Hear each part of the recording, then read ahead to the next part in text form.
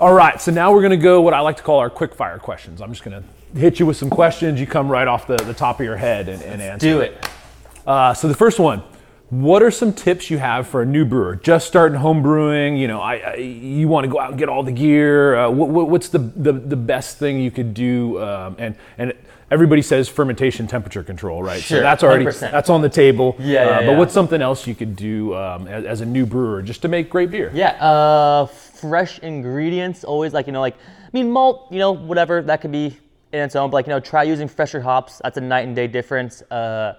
Yeast health, rather than just pitching it straight out of a vial, doing a starter is again also like a night and day difference. 90% of beer flavor comes from yeast fermentation. So if your yeast isn't stoked, isn't healthy, isn't happy, then that's gonna show through in your beer too. So so healthy yeast, good fermentation, fresh ingredients, and give it the time it needs. Patience, and you're pretty much you'll be pretty golden with those few things. Awesome, great tips. Yeah. So having built and opened a brewery yourself, and I know a lot of home brewers, that's a dream of wanting to open a brewery. So what are some tips you would give to somebody looking to open a brewery?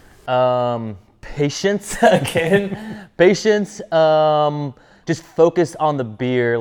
It's super easy to get kind of strayed away from all the other heavy stuff of employees, taxes, money, all this stuff. But in the end, none of that would matter if the beer wasn't great or the best you can make it. So that just kind of calms me down. Just focusing on the beer. Just imagine you're back at home brewing sometimes, and you're just trying to make the best beer that you can.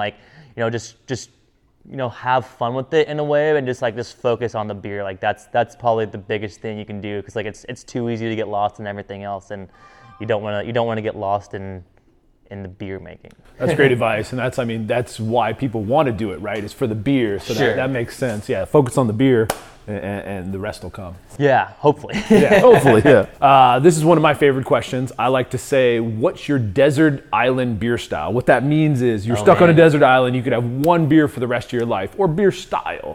Sure. So let's do a two-part. Okay. What beer style, and then what beer, commercial example of that. Oh man, that is a hard one, because it's if you drink one beer for the rest of your life, you're eventually going to get bored with it. Sure. So, but I think just a light, honestly, August, I'm just going to go straight to the beer, Augustiner Hell, just Helles in general. It's such a beautiful beer. It's nuanced, it's soft, it has everything that you want in it. I'll definitely miss some hops. That's, it's either a hoppy beer or a lager beer, but I feel just the light lager beers, and definitely like that Helles type styles, definitely one of my, desert island beers. So so Augustiner Hell, that's the beer. That's Munich Helles is the style. Yeah. Gotcha. Yeah, that's a great answer. I love one. That one. Yeah, good answer.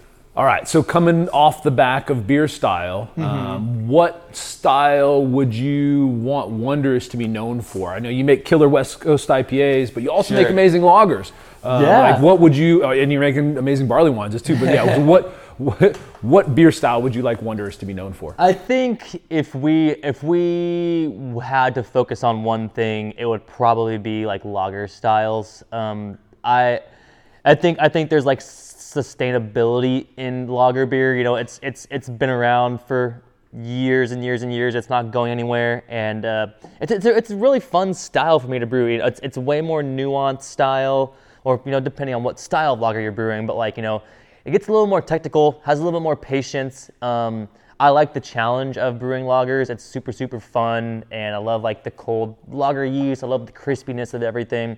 So I think we are actually slowly transitioning into going 80 to 20 lagers to ales at the moment.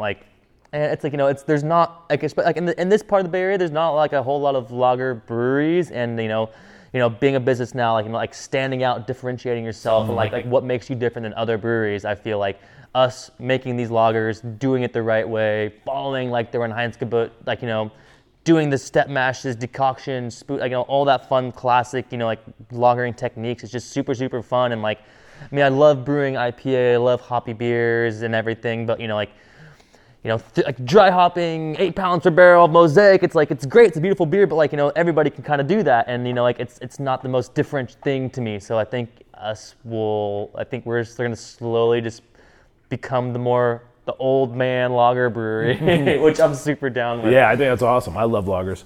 That's a great segue for the next question I'd like to fire at you. What do you think, and maybe you're say lagers on this, what do you think the next hype of beer style is going to be? Like, we got hazy IPA, boom, everybody thought it was hype, but it stayed around. That is true. Cold IPA is a big one now. Cold IPA is a big one. But even past that, like, what do you think next trend? I don't know, to be honest. That's if we knew, we would. We'd I'm gonna brew it tomorrow if I knew. Yeah. I'm sure something will pop up. I definitely think something of maybe like the lighter, less sweet. I think like the low calorie type thing is definitely gonna be becoming a little bit more popular thing. But yeah, it's hard. I think just like lighter, more like drinkable daily beers is like becoming a little bit more popular for like the nerdy beer drinker. I agree, yeah, and I think like kind of back to when you were talking about the Creek Park, like just all our first and great memories of just sitting back and having a beer, and it wasn't about this pretentious like how sweet it is, how much fruit's packed in it. It's just like, this is a beer. Yeah. And I can enjoy it, and I can enjoy company. Exactly, exactly. Yeah, company, just friends, just like we're not worried about Untapped. We're just hanging out. We're just like, we're not rating the beer. It's just like, oh, this beer's a tasty one. We're hanging out, drinking it, and like that's just like, that's always a great thing. I feel like that's gonna happen, but at the same time, there's always gonna be like room for other crazy, nerdy, fun beer stuff, and I love that too. I love the exploration of it too. I've never been one of those guys who's like, it's like great if they're experimenting. I want to see newness. Newness is great. Agree. Newness. Just like people pushing themselves for new beer styles, new flavors. I think that's a beautiful thing, and we're just like here at Wondrous, we're just kind of like instead of reinventing the circle, we're just trying to like perfect our own circle in a way, and just kind of like make the best beers that we can here, and just like really focusing on just precision, accuracy, just like consistency and all that fun stuff. And consistency's king. Yeah, true that. All right, so here's another quick fire for you.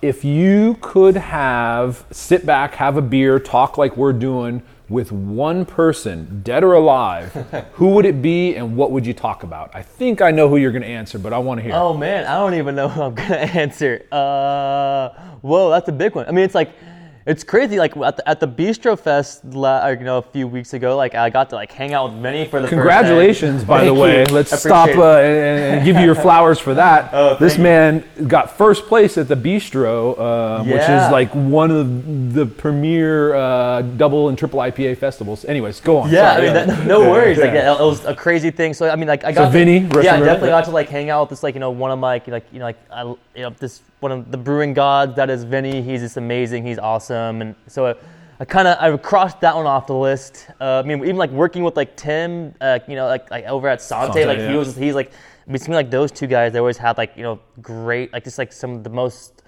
just like important, significant like beer information, beer talks I've ever had. It was so super cool.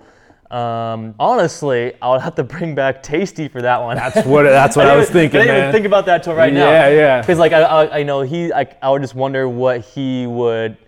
Beer hasn't changed too much since he's been gone, but there's definitely. But you opened a brewery since then. Yeah. He never got to try any of our beers that we brewed here, and like he was like definitely like the most in mind person of like when building out the whole brewery and like developing our recipes and everything. So like.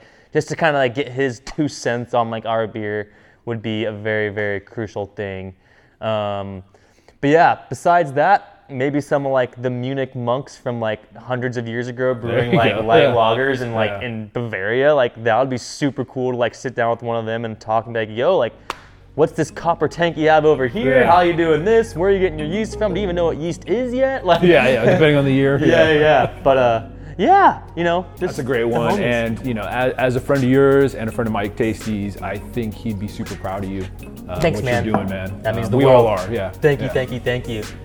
And we're trying. Yeah. Well, Win, thanks for having us. This has been awesome, man.